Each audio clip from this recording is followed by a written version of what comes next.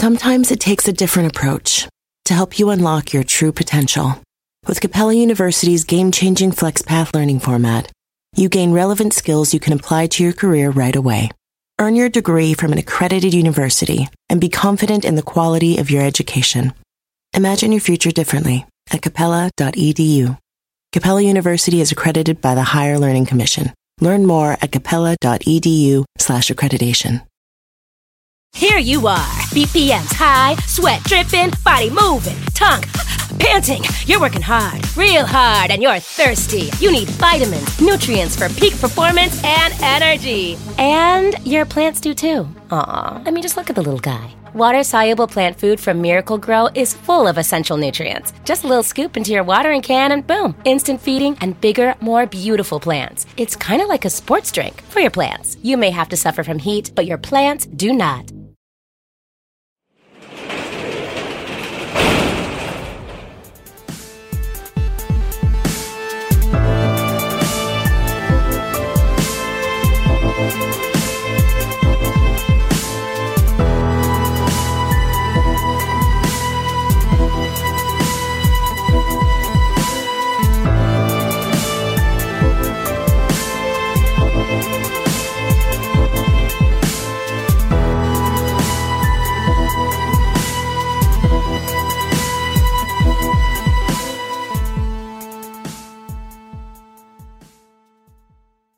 Welcome to True Crime Garage. Wherever you are, whatever you are doing, thanks for listening. I'm your host, Nick, and with me, as always, is a man that, just like myself, looks like a normal and high-functioning guy. But he is not. He is the captain. I'm hanging on by a thread. It's good to be seen, and it's good to see you. Thanks for listening. Thanks for telling a friend.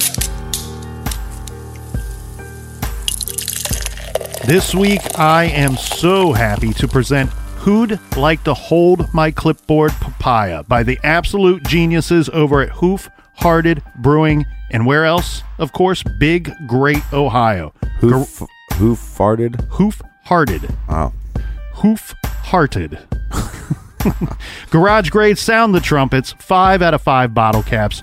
This is absolutely my favorite beer right now. Our good buddy Paul turned me on to this one. This is a double frappe IPA with papaya puree, milk sugar, and Tahitian vanilla added. And it is so damn good. ABV, 9%. And this week, we sound the trumpets for our garage friends right here.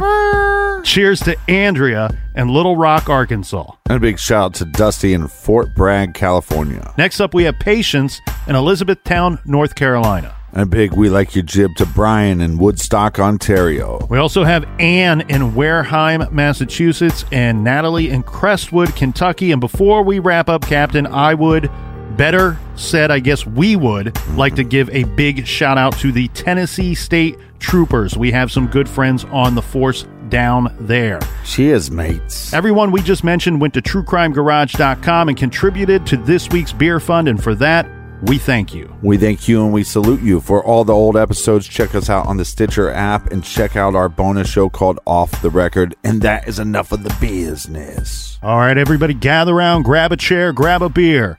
Let's talk some true crime.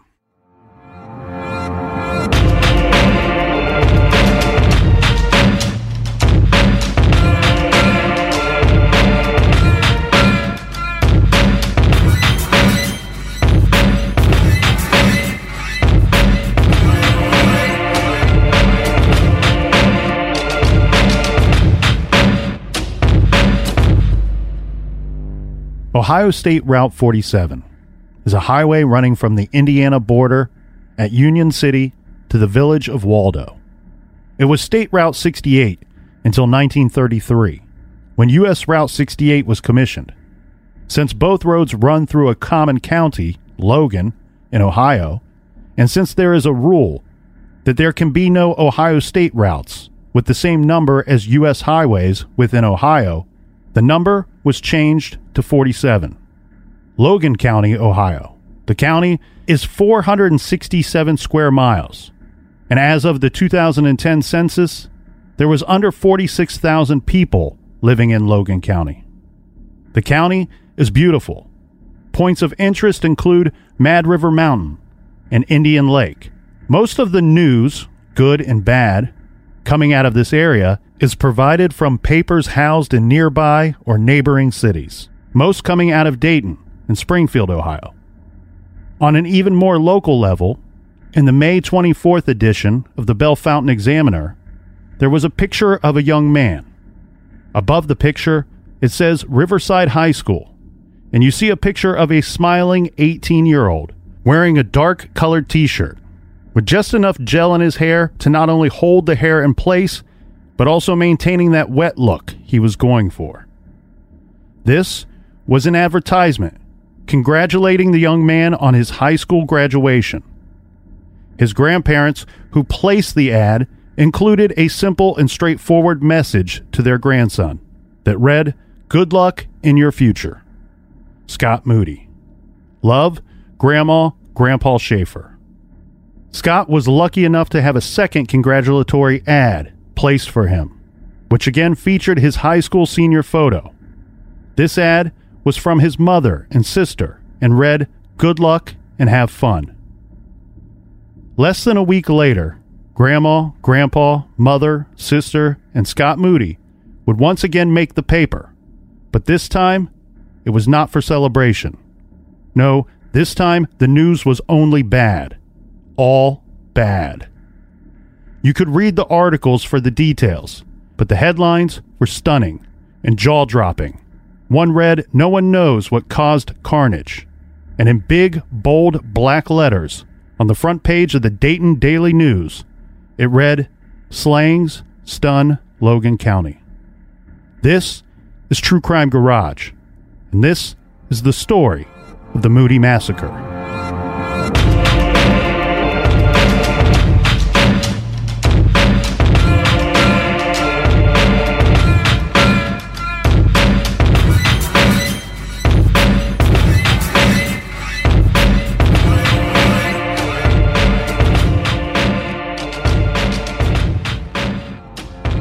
Scott Moody was born in Bellefontaine, Ohio.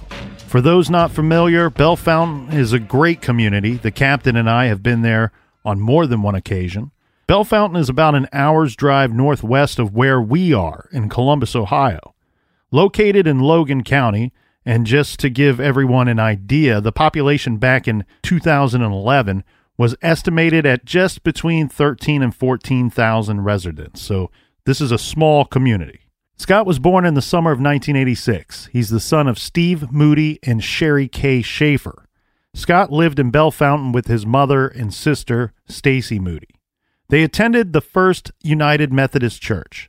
Scott's father lived nearby in DeGraff, Ohio, with his other sons. This is Scott's half-brothers, Stephen, Christopher, and Adam. His family, at least on his mother's side, are all farmers, Scott included. His family owned Shaker Farms. That's SHA-KER Farms. Scott showed cattle in the Logan County and Ohio State fairs, winning several trophies and awards. Scott was a member of both the Riverside FFA and the Liberty Livestock 4-H Club. For those wondering, the FFA stands for Future Farmers of America and is a large nationwide group that teaches leadership, personal growth, and career success through agricultural education. The 4-H program is similar to the FFA, but probably even larger, at least it seems to be more popular here in Ohio. The 4-H's stand for Head, Heart, Hands, and Health. I thought two of them stood for Hoof-Hearted. Because they were farmers and had plenty of land to work, Scott's grandparents, Gary and Cheryl Schaefer, who we referenced in the trailer, they lived just a quarter of a mile away. The two houses were surrounded by corn and soybean fields. They lived on Ohio Route 47, so both Scott's mother's house and his grandparents' home share a large property along Route 47. On Sunday morning, May 29th, 2005, at 10:35 a.m., an emergency services call came in from an obviously panicked woman identifying herself as Nicole. According to the Dayton Daily News, her voice trembled as she scrambled to explain to the Lifeline why she was calling and what she was seeing during the placement of this call. Right, because it's not a normal 911 call. It's not, we have an emergency happening right now. It is, we have wreckage, and this is the aftermath of the crime. Yeah, that's right. Nicole tells emergency services the following. My sister just called me and said her mom and her had been beaten up, and her mom isn't waking up. Nicole goes on to say, I can't wake her mom up. I can't feel a pulse. And then she cried out, oh my God, Scott. The son and girlfriend are beat up too. This is all from the Dayton Daily News. Now, a sheriff's deputy arrived a short time later after the call. 2 times are reported for his arrival, one at 10:45 and one at 10:46. This is Deputy Wyrick. Keep in mind the sheriff's department is nearby, so Wyrick, the first responding officer, was at the scene within seconds of the end of this emergency call. So first, he finds Nicole and her boyfriend Jeff, the two that who went out to the house and placed the emergency call. Then the deputy finds Stacy Moody, who is covered in blood. She's sitting in a recliner in the living room. She had moved around the house quite a bit before the sheriff had arrived. And we'll get into that in a bit. She had been shot twice in the neck. 19-year-old Megan Karras was found nearby, lying on a love seat, shot in the upper neck. Found in an upstairs bedroom was Sherry Schaefer. She's the mother, found in her bed lying on her back. In another bedroom, there were 2 bodies. One was 14-year-old Paige Harshberger, shot in the left temple, and then she's lying on her right side facing the wall. Now, next to her in the same bed, shirtless, wearing jeans covered in blood, legs dangling off the edge of the bed, and according to Sheriff Henry's full investigative report carried by the Associated Press, clutching a .22 rifle, thumb on the trigger, shot twice, was Scott Moody. The first shot going through his neck and into his sinus cavity. Investigators believe that he then switched hands, repositioned himself, and put the barrel in his mouth and again pulled the trigger. Stacy was the only one alive. 4 people were dead. So let's go through this real quick here, Captain, before we move on, because all of this stuff is going to be very important as we go through this, that we have a complete understanding of what the first responding officer is seeing. Again, this is Deputy Wyrick. He's responding to the scene where he meets Nicole and her boyfriend Jeff. Inside the Moody home, we find Stacy, which she is the daughter that lives there. Okay, right. She's 15 years old. Right. She's in very bad shape, clinging to life. She's the one that called Nicole saying, hey, I'm beat up and my mom's beat up too, and I can't wake her up. Right. Let's keep in mind, she's saying beat up because she's been shot twice, the trauma. She probably doesn't fully understand what's going on at this point. Yeah, she might have been shot and then actually blacked out, so she might not even realize that she's been shot. Yeah. On the ground level, they find Megan Karras. She's 19 years old. Okay. Then upstairs, we find 3 bodies. We find the mother. We find the mother, Sherry K. Schaefer, who's 37. She is Scott and Stacy's mother. We also find in his bedroom Scott Moody, who's 18 years old, and his girlfriend Paige Harshberger, who's 14 years old. We're being told that we find Scott with 2 gunshot wounds, and he's holding a rifle. He's got his thumb on the trigger. Yeah, they believe these to be self-inflicted, so you can kind of deduce that we have a family that has been murdered, and then the person that murdered them, Scott, took his own life. Mm-hmm. But it becomes strange because there's 2 gunshot wounds that Scott, quote unquote, inflicted into himself. Mm-hmm. Yeah. And so Deputy Wyrick, first on the scene, he describes several of the bodies he found as either blue or gray in color. Other than the bloodstains, for the most part, they look like they were just sleeping, that these people were just sleeping, but they were blue or gray and cold. Yeah, family members dead in their sleep. It kind of reminds you of the DeFeos. the Amityville Horror.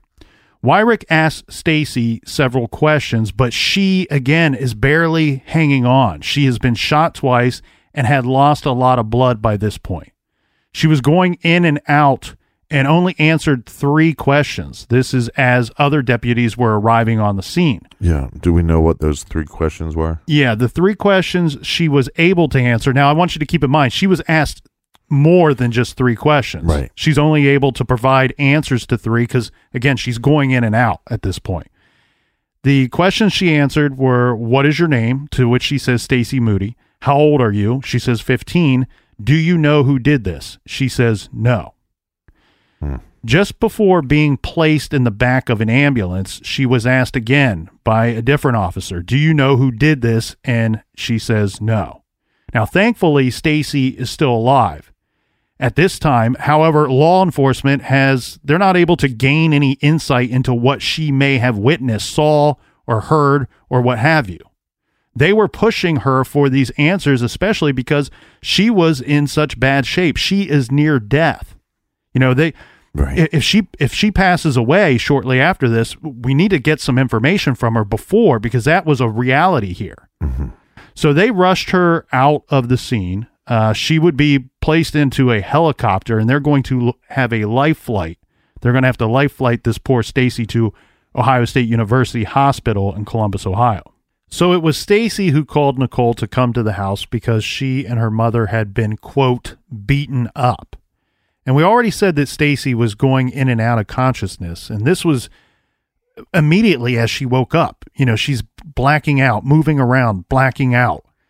And the reason for this, we've been beaten up, I've been beaten up, my mother's been beaten up, that description, I think, comes from a couple of things. One, she wakes up in obvious pain, horrific pain, and does not fully know why. But 2, her mother, who she would have seen lying face up in her bed, she appeared to have what would look like 2 black eyes. Mm-hmm. But this was only really due to the fact that she had been shot in the head. She had not been beaten up. In fact, later the Logan County Sheriff's Office would say that they saw no signs of a struggle at all, and there were no defensive wounds on any of the victims. Well, and she was found in her bed, too, so we could assume that she was possibly asleep. Mm-hmm. So deputies say it was then that they went to investigate the neighboring farmhouse. There, they had to kick in the door. They found 2 bodies on the kitchen floor. This is 67-year-old Gary Schaefer and 66-year-old Cheryl Sue Schaefer. They were in the process of cooking breakfast. The sheriff found 2 glasses of orange juice on the table, and eggs were out ready to be cooked. Mm-hmm. Both had been shot in the upper neck. We will know from eyewitnesses and from just the general timeline that whatever went down that killed all 6 of these people and left Stacy clinging to life, it went down between 6 a.m. and when the emergency call was placed at 10:35 in the morning. This all on May 29th. Mm-hmm. So we know that it was after 6 a.m. or have reason to believe that it was after 6 a.m. because there were other people that stayed at the Moody house the night before. So we had 3 individuals. This is Brett Davidson. He was somebody who, he was another high school student. We have Jason Southerly. This, I believe, is Sherry K. Schaefer's boyfriend, the mother's boyfriend. He left sometime that morning, and I'm a little confused on exactly what time he left. But we also have Andrew Denny, who left. Mm-hmm. This is Stacy's friend. We know that he was there. He said that he watched a movie, played some pool, and left sometime early in the morning, but does not provide a time. The reason why we believe that all of this stuff went down after 6 a.m. is because the first person I mentioned, Brett Davidson, he says that he left the Moody's at 6 a.m. and everything was fine at that point. All right, so we have 3 individuals that were there the day of this massacre. They claim that there was no problems. No Correct. trouble when they left. Correct. Everything would have been fine at that point. And we can look, if we believe their statements, I think it would have been obvious if any of this had gone down beforehand. Obviously, somebody would have heard gunshots. But not only that, Well, maybe not though. I mean, we don't know how large this property is. I mean, it is a farm. Right, but these individuals were inside the Moody home. So we're not talking about a great amount of distance between them. Right, but that's if we believe them, right? Correct. But then you also have the fact that we have Megan Karras. Her body was found on the ground level. So right. somebody may have had to walk past her body to go out the door. But I guess we also have the deputy saying, other than the bloodstains, it almost appeared that these people were just asleep. Yeah, see, I also wonder, due to the color of the bodies, how long they were there. And it seems to me like if you're getting a call at 10 and this happens between 7 and 10, a small 3-hour window, is that enough time for these bodies to turn this purplish gray color that the officers were saying that they were?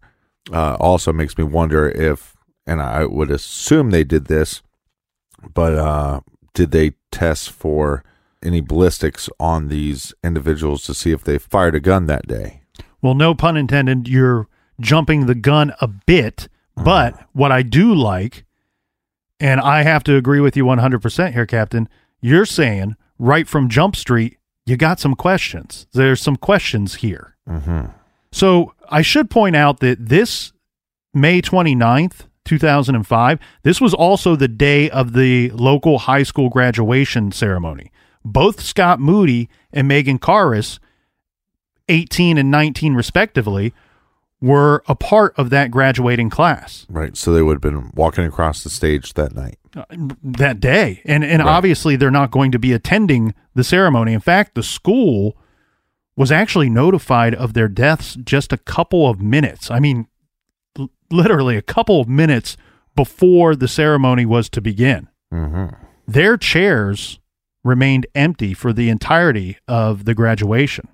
And as soon as the ceremony ended, immediately after, the caps were tossed in the air and the cheering was over, The tassel moved from one side of the hat to the other side. students, parents, teachers, and everyone present was told 2 of their own were killed that morning. Wow. Now, the sheriff's department tried to keep the announcement of the deaths low key so that the other local kids could enjoy their achievement. They didn't make this statement during the commencement speech. Right. But it sounds like some of the kids kind of knew something was going on. Very small town. Small town, and people were saying that as the ceremony was proceeding and as it drug on, that you could tell by the faces that, somebody knew something and was probably whispering it to somebody else, and it was making its way around to everyone. So the sheriff's department, they announced to news and media outlets that they would hold a press conference later that same day at the sheriff's office. Now, I want to point out something that I find to be incredibly strange here, Captain. Mm-hmm. Later on, a local reverend, this is Reverend Jones, would tell people that he heard on his police scanner. He's listening in at home. Right. He says he heard on the scanner at noon that day, the day of the shooting, that the sheriff had closed the investigation. He says it was, quote, declared closed. Mind you, this is at noon, and we already reported that the first deputy arrived at the scene, according to the reports, at either 10:45 or 10:46 a.m. So an hour and 15 minutes, and you're able to close a case. It's solved, baby. Wow. Sherlock Dickweed. We figured it out. So clearly you're as surprised as I was by that statement. That's ridiculous. Now, we don't know if that's true, though. Correct. This is what one man says. Mm-hmm. He's a reverend, so I'm giving him a little credit here. I'd like to know what he looks like. Well, we're going to get a general rundown of what happened, who is responsible and why, right? Because remember what the sheriff said that morning, we will have a press conference coming up scheduled by the sheriff, all set for 7 p.m. And Captain, I wanted to read this directly from a book called Saving Stacy by Rob St. Clair that covers this case, the Moody Massacre. So this is from pages 36 and 37. At 7 p.m. Sunday evening, Logan County Sheriff Michael Henry straightened his wrinkled T-shirt, adjusted his Dale Earnhardt Jr. ball cap, and stepped before a crowded group of reporters representing local, state, and national media outlets. He says, quote, "It's tough on us. We knew these people. We're familiar with these kids. I feel so badly for these families, this community. You can't imagine what it's like to deal with this. When you have 6 victims, it's very horrendous. It was a rampage. These are the most tragic shootings I've seen in this county in my 31 years here because of the sheer number of all of the young victims." Sheriff Henry waited a moment before he explained the details. He estimated that between 7 a.m. and 10 a.m. Sunday morning, 18-year-old Scott Moody got out of his bed, loaded a .22 caliber semi-automatic rifle, walked a quarter mile to his grandparents' home, and shot them as they made breakfast. Investigators had found Gary Schaefer, age 67, and his wife Cheryl Schaefer, age 66, dead on their kitchen floor. The sheriff went on to say that Scott most probably crossed back over crop fields to his adjacent house, reloaded the rifle, and went from bedroom to bedroom, shooting people as they slept. The sheriff commented that he believed the sequence was that Scott first shot Riverside High School student Megan Karras, age 19, then his mother, Sherry K. Schaefer, age 37, then his girlfriend, Riverside High School student Paige Harshberger, age 14, then his sister, Stacy Moody, age 15, and finally, himself.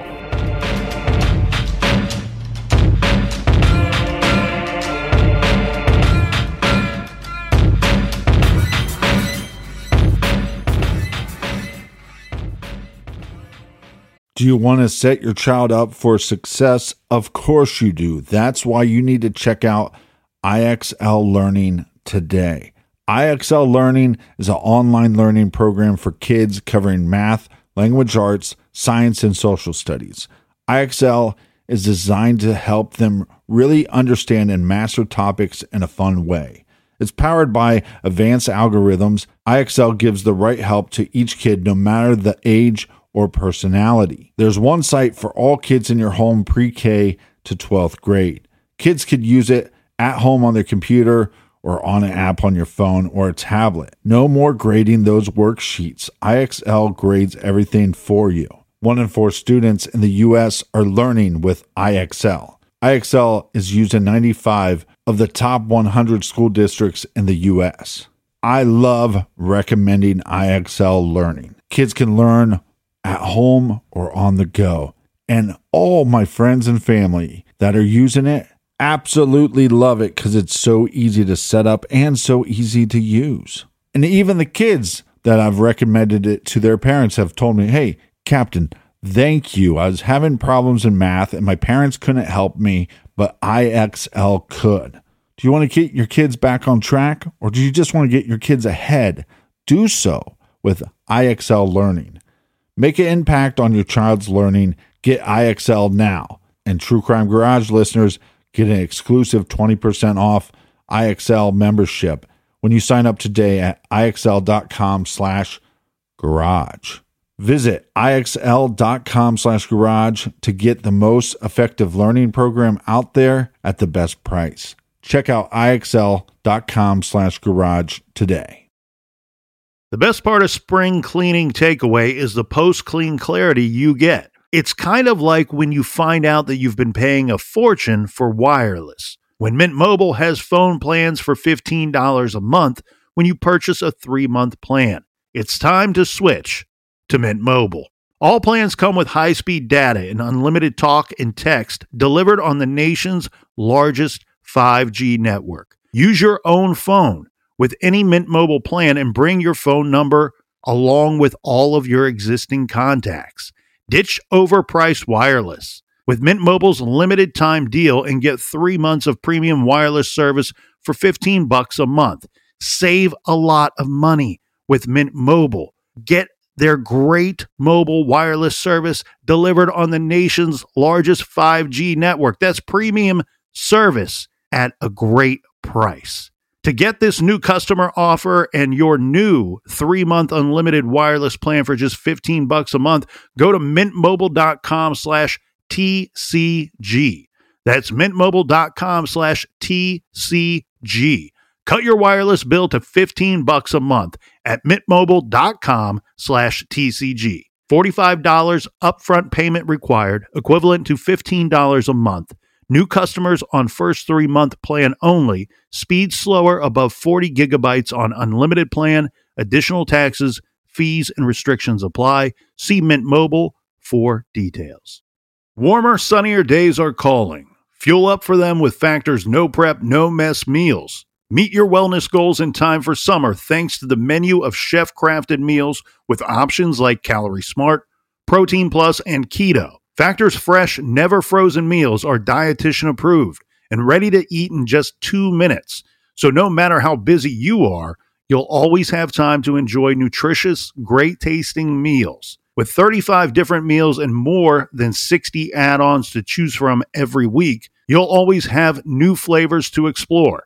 Crush your wellness goals this May with dietitian-approved meals and ingredients that you can trust. Make your day delicious, from breakfast to dessert. Stay fueled with easy, nutritious options.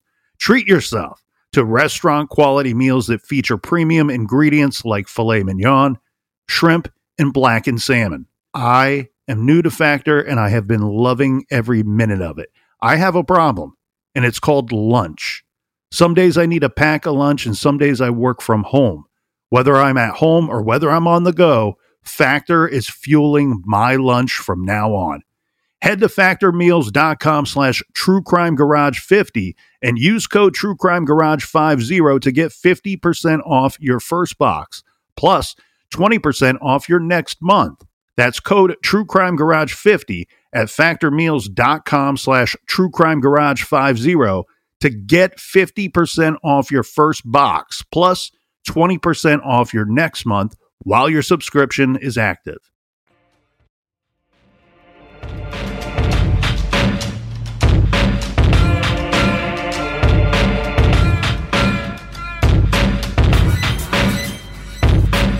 Cheers, mates. Cheers to you, Captain. And I will toss up the image of Saving Stacy by Rob St. Clair on our Instagram page as well. It's a fantastic book, and obviously it will be this week's recommended reading. I do want to get into some, let's say, nitpicking here before we get too far along in the story here, Captain. Or Nick picking. Well, I'm probably going to get some criticism for saying this, but I can't help myself. We can only hope. Yes, let the hate mail roll. Mm-hmm. At the start of Rob Sinclair's description of this sheriff's press conference, he describes the Sheriff Henry, what he's wearing. He's wearing a wrinkled T-shirt and a Dale Earnhardt Jr. baseball cap. Right. Look, I don't want to be too critical, but I want to commend first the sheriff for his words. Okay, they were powerful words and they were emotional. It was an emotional statement. And I also get that it was a holiday weekend. The sheriff probably was off for the weekend and did not intend on working that day. Was called in because of this horrible massacre that took place. However, this is a press conference in front of local, state, and even national media outlets. You are an elected official. Mm-hmm. If there ever was a time that community, in his words, he says that the community, he feels bad for this community. If there ever was a time that the community needed to see the uniform, it was that day. Yeah. It was at that press conference. You had the chance to be the knight in shining armor and be the one that stood up there. You are supposed to be the face of protect and serve. And this community is hurting at this time. and you're Well, wearing probably- a NASCAR hat. And they don't have all the answers, so they're probably also scared and nervous. Correct. And look, if it was just like if it just happened, that press conference just naturally, organically happened right at the scene of the crime or whatever, and he was forced to answer some questions, I get it that you're not in uniform. He probably rushed to the scene, but he's the one that scheduled the press conference at his office for 7 p.m. So there was time to look the part, let's say, right? Mm-hmm. Now, if the sheriff and his men are correct, if they are right, well, then this is a closed case. But we have, as we said, questions, but we also have a major issue that is going to take place. Stacy, the sole survivor, she would later say, mind you, she's in very bad shape. Right. She would later say that she saw the shooter and it was not her brother, Scott Moody. So here's what Stacy had to say. Let's keep in mind, again, her fragile state. They had to life flight her to the best hospital in the area to save her life. Right. She was supposed to die. Later, she would say that the medical professionals that saved her life and tended to her, they didn't even fully understand how or why she survived, but she did.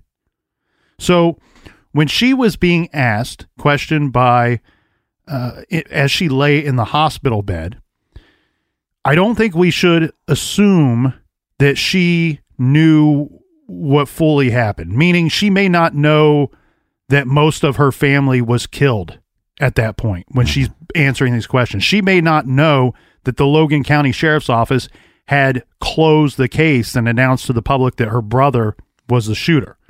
So let's go back and, using Stacy's words, walk through what she says that she witnessed that Sunday morning. She says she woke up, but nothing in particular woke her up. But when she wakes up, she sees a man standing over her bed and holding a gun. She would go on to say that she did not know the man, but he was older with gray hair and wearing a blue shirt. So I read two versions of this statement here, and I'm unable to discern which is in fact correct, which is the truth. I guess really, though, the truth is, Captain, we may not know, and Stacy just might not know for sure herself. Mm-hmm. But she said that the man that she described as either a medium build or a larger build. We'll come back to this description in a minute. Now, describing the gun, she said it had a huge barrel. As soon as she sees the gun, mind you, she is just eyes open, still lying down. She's not up. She's not standing. The man shoots her in the neck. She said he then walks out of the room and she hears 2 gunshots. Then the man returned to the room and again over top of Stacy shoots her a second time. Then again he leaves the room and Stacy says she then heard 2 more gunshots. Now back to the description. Stacy says she does not know the man, so obviously it's not Scott.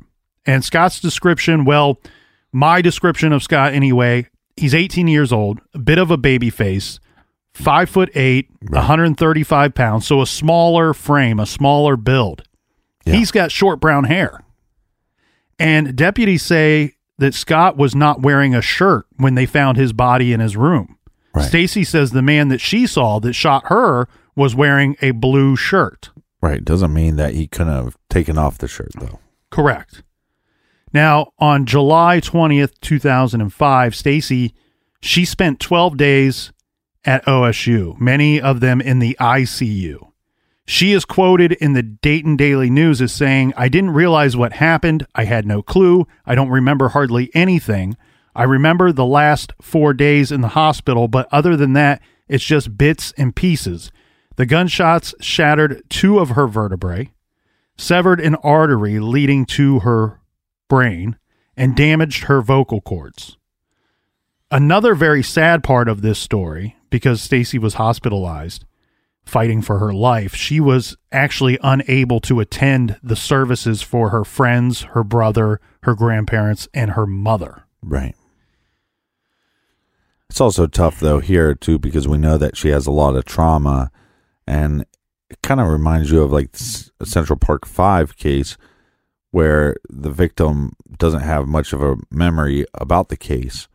Now, her memory in that case, in the Central Park 5 case, never really comes back, so there is no details at all. But you just also wonder with these accounts of a larger, older man that she didn't know, is this something that she,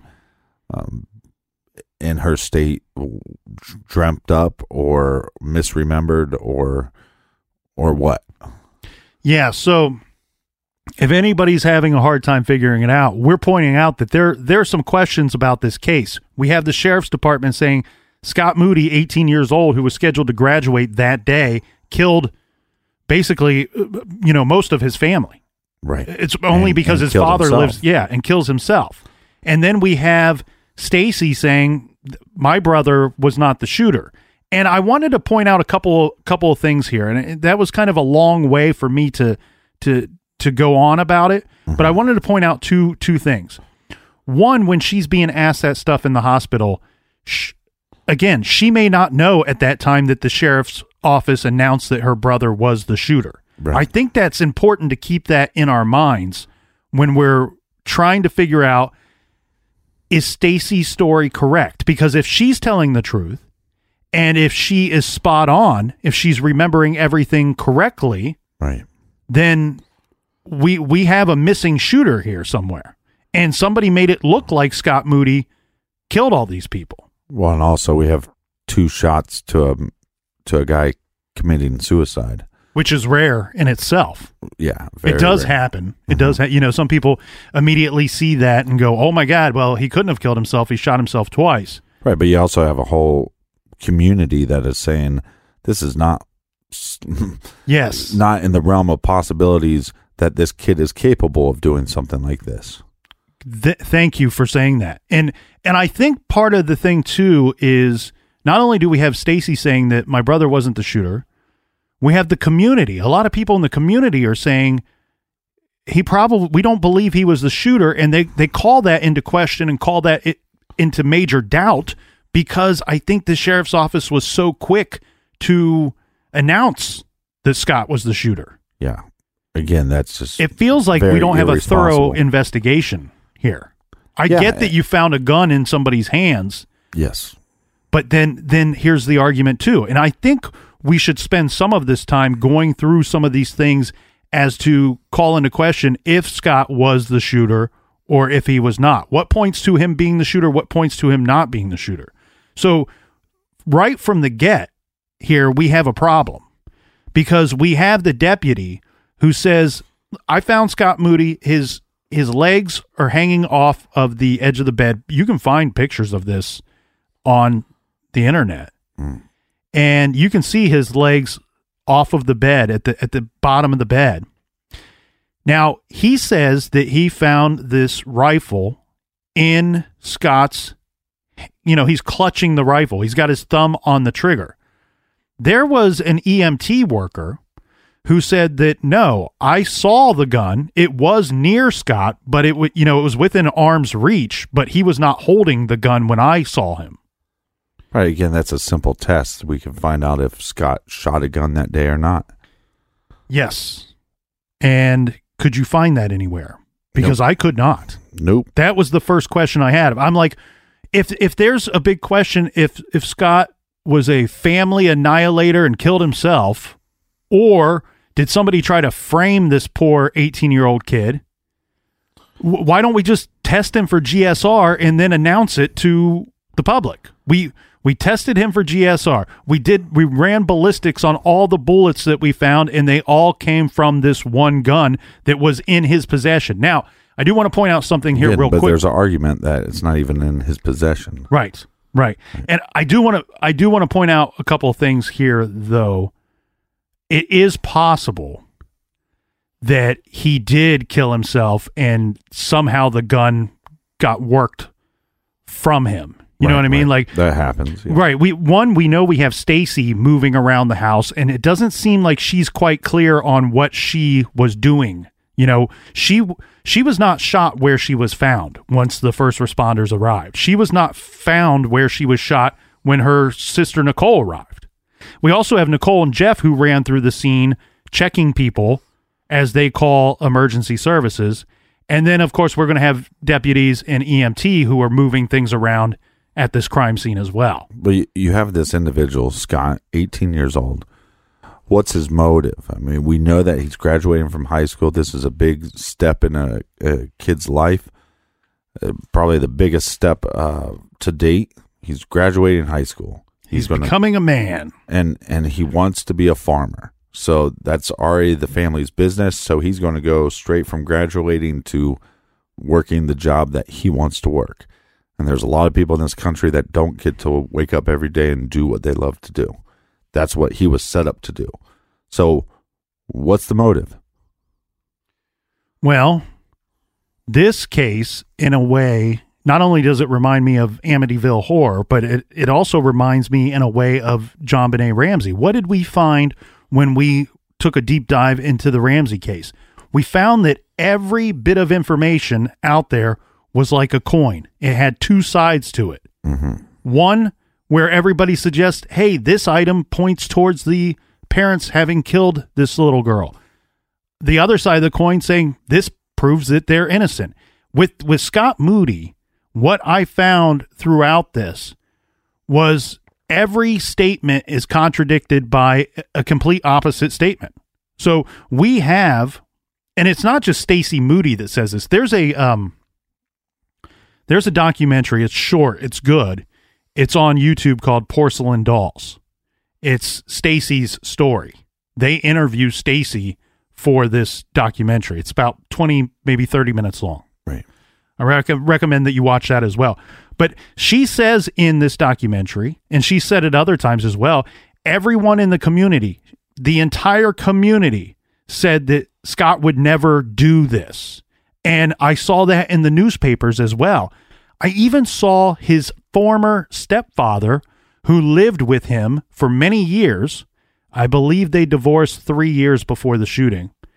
He says Scott would have never done this. But we have some other things that say maybe he might have done this. Okay? And those are what? So let's go through this. What we know about Scott Moody. One, we know that he was, or is reported to have been, close with his mom, but had not seen his father since he was 16 years old. And this is by Scott's own choosing. He decided he didn't like his father. His father lived a short drive away from where Scott lived. Right. He chose not to see him. Now, Stacy, when she survives this tragedy, she would go to live with her biological father afterwards. He had a weird girlfriend situation. Okay? Some people point out his girlfriend's 14. Some people get angry about that. I get it. 18, 14 seems a little weird to me, but I remember when I was in high school, there was a lot of high school seniors that had freshman girlfriends. Yeah, so when you were a senior, you only dated 14-year-olds, is what you're saying? No, not me. The reason why I remember it was because when I was a freshman, there was a couple of girls that I liked, and I'm like, I probably didn't have a shot anyway, but they were dating seniors. I mean, I knew you in high school. You definitely did have a shot. So the girlfriend situation is a little weird. His girlfriend, the current girlfriend that was killed that day, that was found next to him, right? She's 14. He knows her because she was, and probably was at the time still, a very close friend with his little sister, Stacy. Right. So that that's makes how it less awkward, though. Yeah. They had only been dating for, I believe, 2 or 3 weeks at that time, though. Right. I think what I find strange about the relationship 18-14 is that it seems like it was okay that she was staying the night that night, is what I'm guessing at. A little strange. But I guess if you're her parents and you don't know that he's dating her, then you just think she's staying with Stacy. Right. Anyway, let's move past that. I bring that all up because he had a long-term girlfriend who split up with him within just a couple of months before this the shooting. So he's coming off of a long-term relationship where the girlfriend broke it off, and she says, I broke it off because of his anger issues. That he would break into these anger fits out of nowhere. Okay. And so that's evidence to point that it's possible. Yeah. And maybe this is just something that he just never showed to people at school. That's a possibility because he wouldn't want to get in trouble. And so now you're at your house and you don't have a male figure in your life that's a hierarchy in your house. Mm-hmm. The only hierarchy you have is your mother. But that might not stop you from going into these tantrums. Right. So we have a community that says Scott would never do this, but we have 3 people who make statements that make it sound like he might do something like this. We already covered the girlfriend, right? Right. These are all statements, 3 sources that say he was short-tempered, he was angry, and even abusive at times. There was the former girlfriend, a domestic violence counselor says that she was called by Scott's mom. This was, I think, 2 or 3 months before the shooting. His mother calls saying, I want help because I want to remove my abusive son from my home. Wow. That was her statement. Mm-hmm. Then we have, so the former girlfriend, her name is Amanda Arthur. And she said that he scared her. And at one point, he even said to her that he wanted to kill them all, referring to members of his family. Yeah, or possibly the Metallica album. Right. He would blow up for no reason, as she said, but then there was other times that he would call her crying on the phone, and she said it was like for no reason. She couldn't figure out what was going on with him. Well, this is possibly one of the reasons why he didn't want to have a relationship with his father. Maybe his father was trying to be the authority figure, and he didn't want that. And if you have these temper tantrums, and it's not against your mother that maybe is afraid of you or physically doesn't think she can control you in any manner that maybe his father could. And that's why he didn't want to be around his father. So Stacy's father is the third source for statements saying that Scott was short-tempered, angry, and abusive. He says that when Stacy survived and went to come live with him, that during that time, Stacy, the survivor, tells him that in the months leading up to the shooting that Scott quit referring to his mother as mom or mother or mama, whatever he called her. He was calling her by her first name at that point. And that, according to Stacy, again, this is from her father, said that Scott was to the point where he was hitting and cursing his mother. Yeah, and I tried that whole thing for a while where you call your parents by their first names. It lasted like 2 days, and they were extremely upset. Well, and then you have another thing too, right? A lot of people say, well, he was turning 18, he was graduating, he was going to become a full-time farmer. His family already has a farm. He was into farming. He wanted to be a farmer. You have another group of people that says the farm, the pressures of him becoming a farmer, maybe he didn't truly want to be a farmer. He was being forced into it by his family. Right. Again, it's the opposite side of the coin. Or possibly your motive is you get rid of your family and now you get to take possession of the farm, but however it went down didn't go to plan, and then he decided to take his own life. That's really what the sheriff believes, is that something happened, and we don't know what. In fact, Sheriff Henry's statement was that we may never know, says Sheriff Michael Henry. Maybe, we may never know why, is what he's saying. Maybe there were a number of issues, domestic, pressures on the farm, unfulfilled dreams, a recent serious argument with his grandfather, Gary Schaefer. So the sheriff points this out because... Do we have any evidence of an argument between him and his grandfather? We only have Sheriff Henry's statement. But what he believes is that once that first life was taken, Right. that Set was him the on a only rampage. intention. But it set off all these other things that had to happen. Well, and see, that's what I'd really like to know is, to me, it seems like whatever happened in the house, that it wouldn't have started with the grandparents, but they would have some evidence of that. But again, we don't know what tests were ran and what weren't. And so that becomes very, you would think that if he's showing signs of abuse to his mother, you could see something going down of, hey, it's time to graduate. And he's going, I'm not going. And she goes, oh, yes, you are. And that is just enough to spark that. But then that carries over to his grandparents' house. And then he comes back and takes his own life. But why would Stacy say that somebody else was the shooter? See, that's what we have. We even have Stacy's conflicting statements along the way.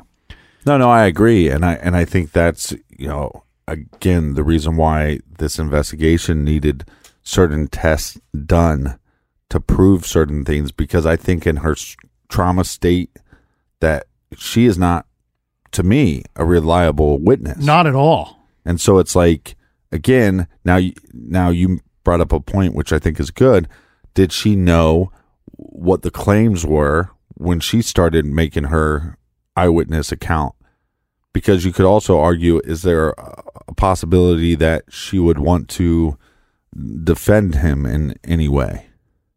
Right. That she doesn't want her brother to be known for this. Right. Because we just covered the Grant Amato. Yeah, Amato case where his brother was constantly defending him. Constantly defending him up into the point where his brother killed him. And that's why I think it was important to point out that she, when we don't know for certain, when given that statement, when she's telling somebody the shooter was not my brother, that's not her exact words. She's just describing the man that she says she saw with the gun. I think it's important to point out that she may not have known that the sheriff had already announced that her brother was the killer. So if she doesn't know that, then she's not defending him per se. You see what I mean? I agree, but now, like we've stated multiple times within the last hour, this is very similar to the Amityville horror case, which started with the DeFeo murders. Now, in that case, the brother, which is in jail for the murders of his whole family, has made statements all along that it wasn't just him. That his sister was involved. So we have to then, as investigators, look at this of, again, I don't want to believe anything that she's saying because of the trauma state. I don't think she's, well, and hold on for a second, because I think, again, what tests were done? Did we have any tests done to see if she fired any shots that day? Because let's say there was something going on in the family that we do not know about, and we have a tempered brother. Do we have a tempered sister? Do we have this family tree? Seems a little confusing to me. Who's brothers and who's half brothers, and there's obviously multiple guys, older gentlemen that were at the house. What's going on with their family life? What's going on in their mother's life? Is she simply stating, well, I think it was an older gentleman, to throw off the idea that this would be a situation where it would be two siblings involved in the murder of their friends and family? I'm just saying that you have to, I think, as an investigator, at least put that on the table. Yeah, the other three guys that were present, two of them were high school students, and one is reported to be Sherry K. Schaefer's boyfriend, the mother. Right. And again, those are simple tests that you need to run because, well, they may have been run. It's just disappointing right. When you have a community that's calling into question your findings, why haven't you made those announcements? Well, you can't find his Dale Earnhardt Jr. hat. Well, the problem here is we have a sheriff's office who clearly closed the case very quickly, too quickly. 100% too quickly. Right. Their statements are that this was also investigated by the prosecutor's office and BCI, Ohio BCI. Right. Bureau of Criminal Investigation. So they may, if BCI is there on the scene, I'm sure that they ran those tests. Right. It's just disappointing to find out that we can't come to the conclusion that they got it right, because they're not presenting us with the evidence of such, and there's enough of a question to do so. And maybe people are out there going, you know what, well, they don't have to do that. This is not a trial. I get that, but when the community is confused and not convinced that you got it right, give us a little something to go on. Now, well, not to throw the sister on the bus like I did, but if her statement is correct and it was an older gentleman with a heavier build, then it wasn't her brother, and then we have somebody that is capable of murdering a whole family in 2 locations, walking around willy-nilly. Yeah, well, and the thing is, people will call this into question too, because look, the sheriff's office didn't do a thorough, in my mind, they didn't do a thorough investigation. What we have here, though, is we have a Dr. Fahler. He's the coroner. You know, he has to investigate anything where there's a violent death, be it a homicide or a suicide or both. And, you know, maybe if they're right, in this case, both. Right.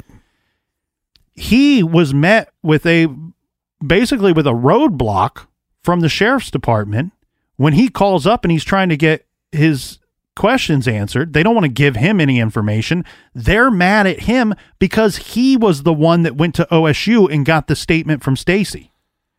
The sheriff's department, the Logan County Sheriff's Department, didn't even bother to go to OSU and talk to the sole survivor to get a statement from her. Yeah, then it goes back to our age-old question that we've asked a million times about these investigators.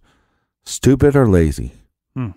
Because it seems like we got a bunch of lazy investigators on this case.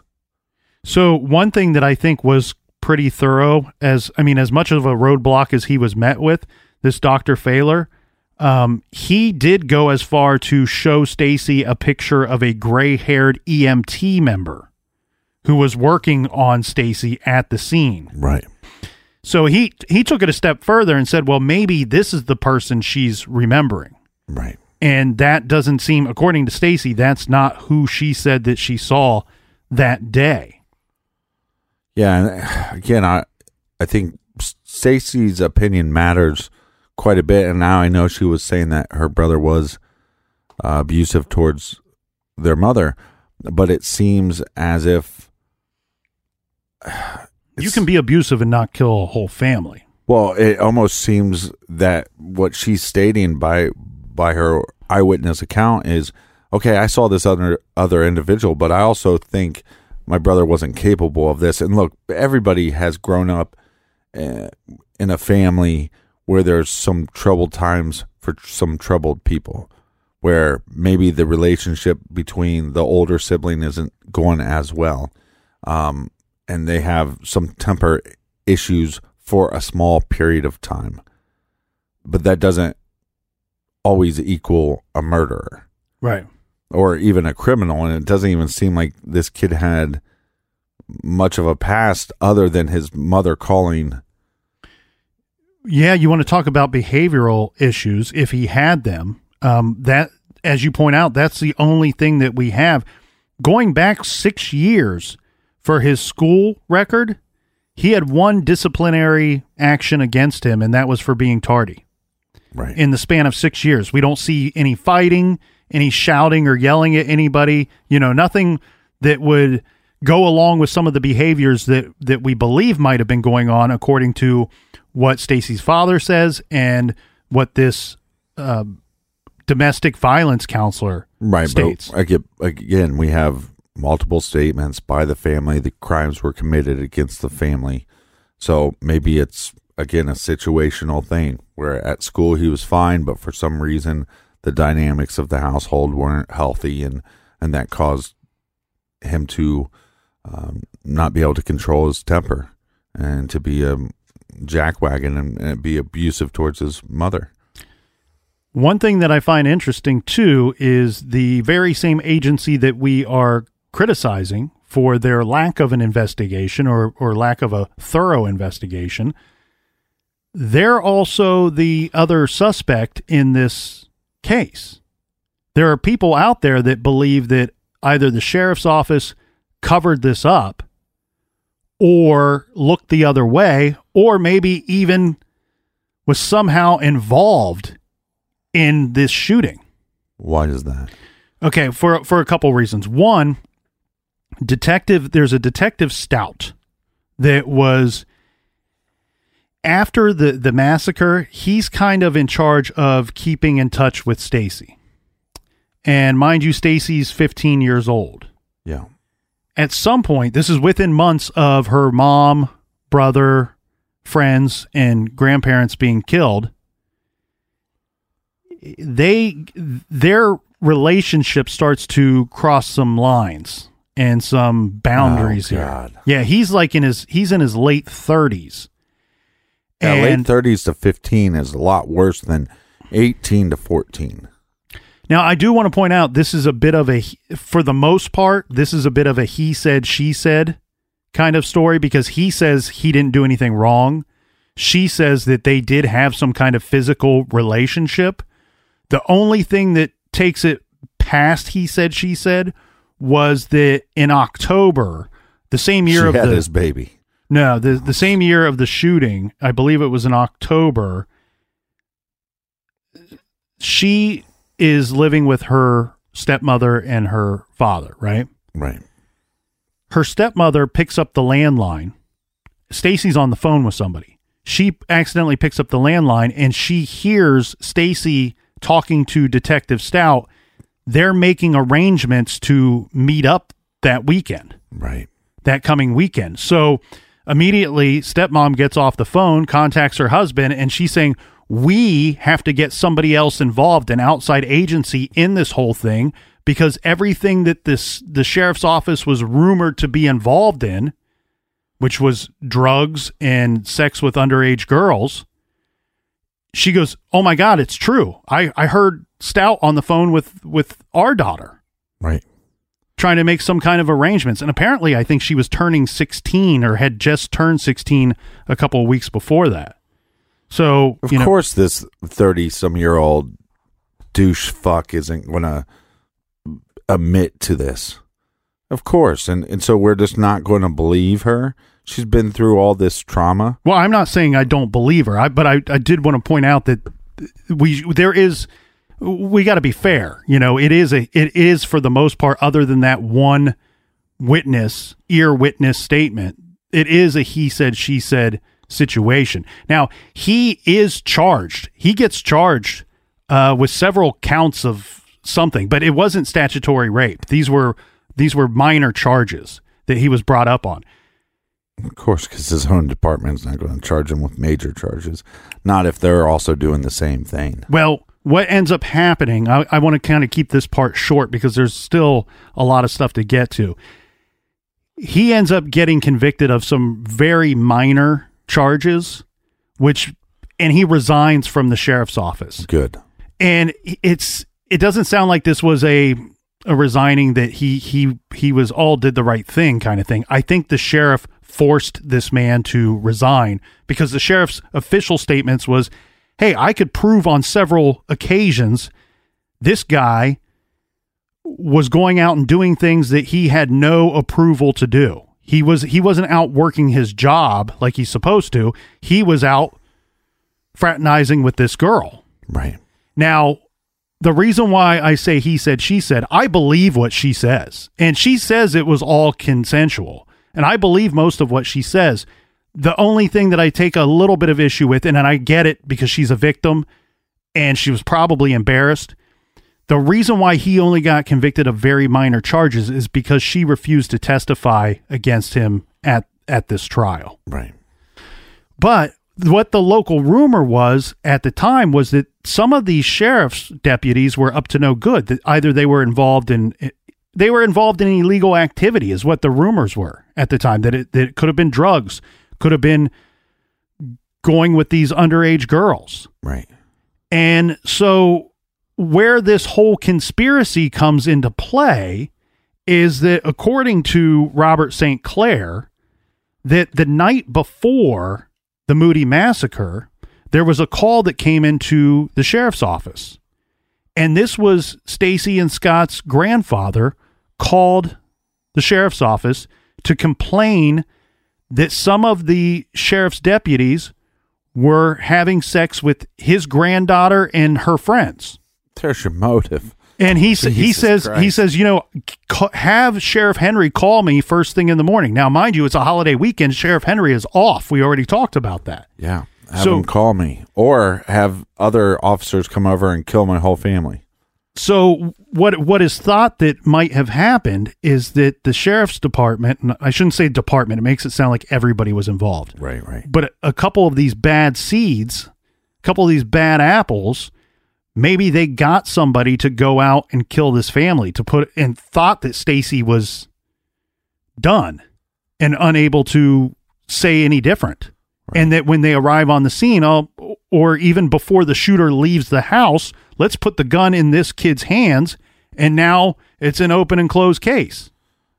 Yeah, I mean, there's just so many things that don't make a lot of sense. I mean, you're a quarter mile away, and there's multiple gunshots to kill the grandparents, and nobody wakes up at the household. They all still just get shot in their sleep. Yeah, so things don't make a lot of sense. It seems like there's more than one individual involved in this crime. Well, keep in mind the grandparents, they were up and at it. They were moving around. They weren't sleeping and somebody surprised them and killed them in their sleep. Right, they're making breakfast in the morning. Yeah, they're found on their kitchen floor. So did two people come in and do that job?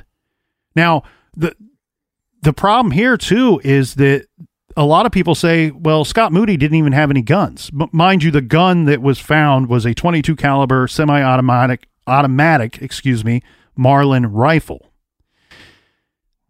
These people say Scott didn't have any guns. So remember the sheriff's official statement. His first statement was that, he got up, loaded his gun, walked to his grandparents' house, shot them in the kitchen, walked all the way back, and then killed everybody going room to room, and then killed himself. Right.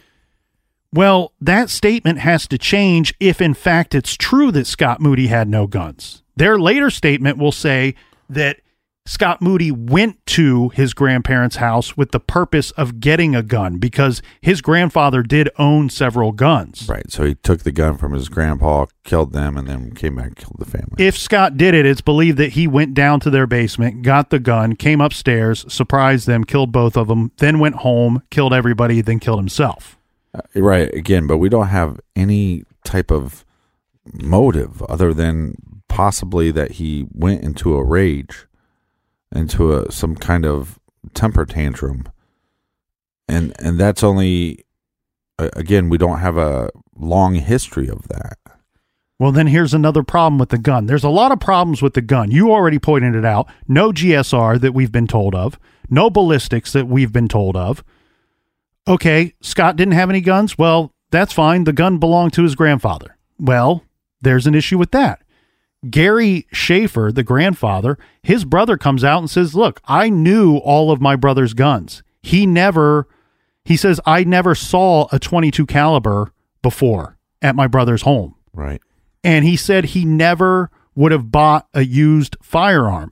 The firearm, the rifle that was found either next to Scott Moody or on his person, was last registered to a Kevin Miller, was registered as the owner of the firearm. And he says that he recalls that he sold it to a Ray Gillenwater, Gillenwater, who is now deceased. I don't think these two people have any connection to the sheriff's office or to the Moody family. So it seems this gun seems strange. So what is the chain of ownership of this gun? Did it belong to the grandfather, or somehow did it make its way to Scott Moody and that Scott Moody actually owned it? Just these people coming forward didn't know about it. And again, this damn coin, flip it up in the air and see what side it lands on, because you have several people that say Scott didn't like guns. But then you have other people that say, yeah, he went deer hunting a time or two. He probably had a gun to shoot groundhogs or, pests that would come onto the farm. Right.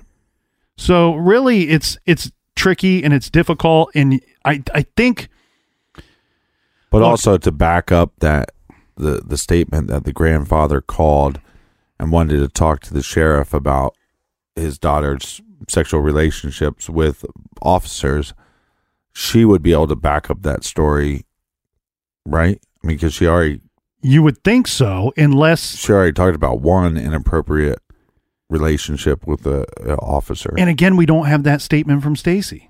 We have the statements about the inappropriate actions by Detective Stout, but we don't have any statements that are backing up if, in fact, we should point out, if, in fact, her grandfather did call the sheriff's office the night before complaining with this complaint. Or is this just something that...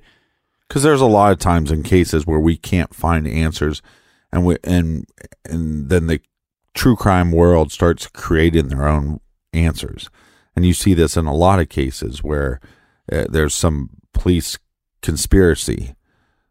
Look at the Mara Murray case. I mean, people have brought that up for years, that there's possibly a police conspiracy. So, where you don't have a lot, maybe there were these tests run, but they haven't been, those statements haven't been issued to the community. And now we have a bunch of questions. Are we filling in the gaps with information that's not even correct? Do we even know for a fact that the grandfather called and that would give some kind of motive for conspiracy? According to Robert St. Clair, that call was the officer that answered that call took down a note because he's got to pass along this information to have Sheriff Henry actually call this person back, right?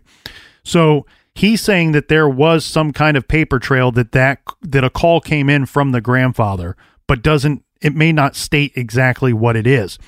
And you point out something very smart here.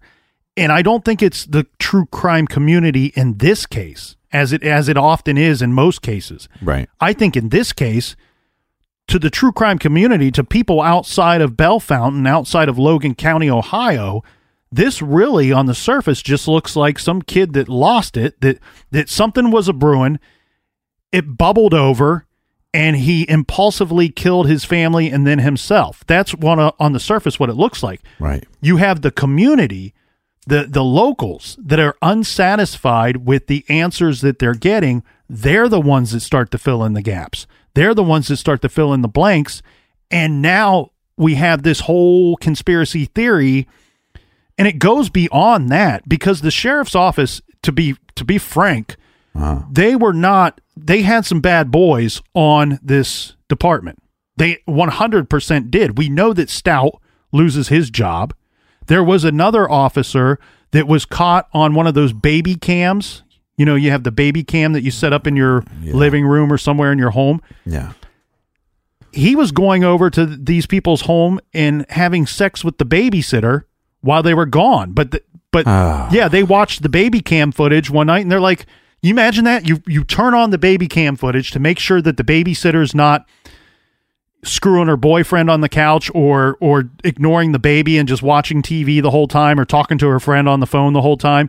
You put on the baby cam footage and you see an officer of the law in his uniform on your TV screen. Yeah, so you put it on pause and go get some popcorn, put some butter on it, maybe some Parmesan cheese, and finish watching it. They see the an officer of the law there, and they're going, well, why would he be there? And then the clothes start coming off, and they're like, well, we know why he's there now. And wow. He's another one that is off of the force. And how old was this babysitter? I'm a little unclear of that. The way that it's presented to me, if she were under 16, there would be severe charges against this guy.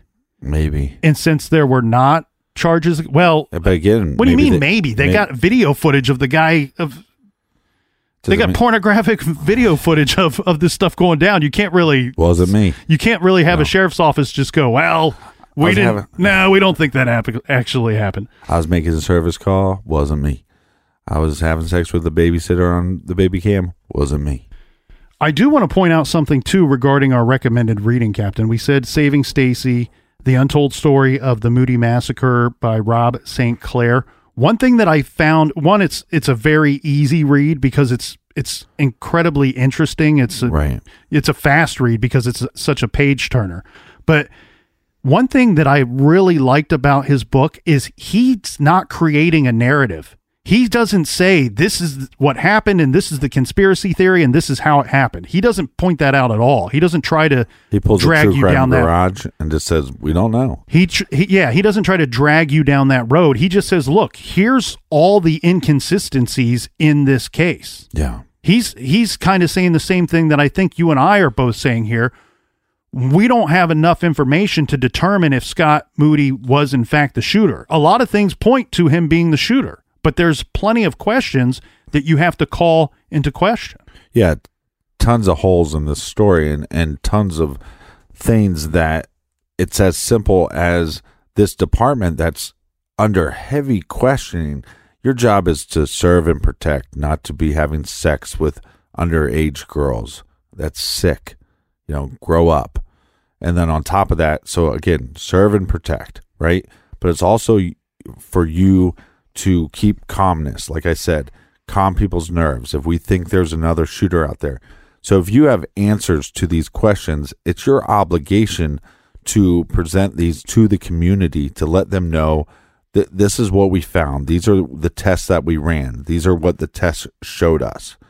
And because you need to have some kind of confidence in your law enforcement. And it's pathetic that these officers would even call themselves officers, because this is not the action of every police officer out there. No. And most police officers are out there trying to protect and serve and not trying to get into the pants of underage girls. Yeah, it's not even the actions of everyone on that department at that time. Exactly. But we've pointed that out plenty of times. But if I'm an officer in that department, I'm going to the head of every department saying, release this information. Yeah. Because these guys have drug our name and our badge through the mud. And we need to stop this, and the community has rights to have these answers. But isn't it that makes you question if they even have that? They might not. It makes me question if they even have that at all. That leans more towards that, to me, would lean more towards a conspiracy than anything. I think it's been 15 years, almost 15 years. I think I thought going into this that I was going to be able to answer all my questions that I had on it because so much time has passed, but obviously that's not the case.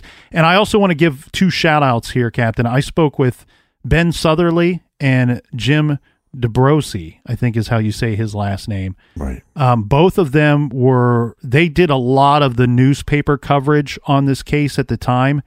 Both of them were kind enough to pick up the phone and answer some of my questions, even with the case being, 15 years old. Yeah, so shout out to those guys. They didn't answer any of my questions. Well, I didn't call them. I don't think that you called them. I think this is a great case to do even more of a deep dive into, and I'd like to hear people's thoughts and questions that they have that maybe law enforcement will be checking the blog. So if you have any thoughts or opinions on this, please go to truecrimegarage.com and leave those on the blog. Well, and as we said, there's so many things to debate in this case, just with Scott himself and the finding of his body and the state of his body when they find it at the scene. I mean, we have 2 shots for 1 suicide. Right. You can argue that all day and night. Also, the gun, the trigger is found in his weak hand. Yeah. He's right-handed. It's found in his left hand. Now, I will also say, by that same regard, that if somebody's determined enough to kill themselves, they don't care if it's their weak or strong hand that's being used. But the blood on Scott's bed is weird. Okay, so they find blood. Remember, he was found at the bottom of the bed with his legs hanging off of the bed. No shirt on. Yeah. No shirt on. They find blood all the way up at the top of the bed. And the way that this has been described is not so much as blood spatter, which it very well could have been. Right. But it's described almost as somebody moved the body, that somebody drug a bleeding Scott from the top of the bed all the way down to the bed and then left him in that state before fleeing the scene. The other thing that people call into question too is, with so much blood, and if somebody went from room to room shooting each one of these people, you can clearly see Scott's socks in some of the crime scene photos on his feet, still on his feet, and they're pristine white.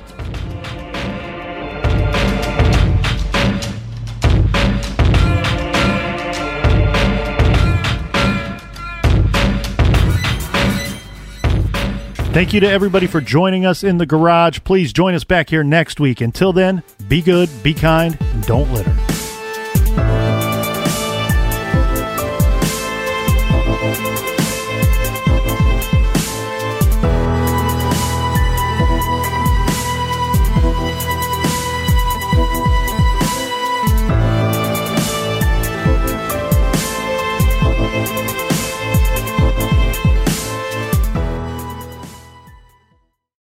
Capella University is rethinking higher education. With their game-changing FlexPath format, you can earn your degree on your schedule, so you can fit education seamlessly into your life. Imagine your future differently at capella.edu.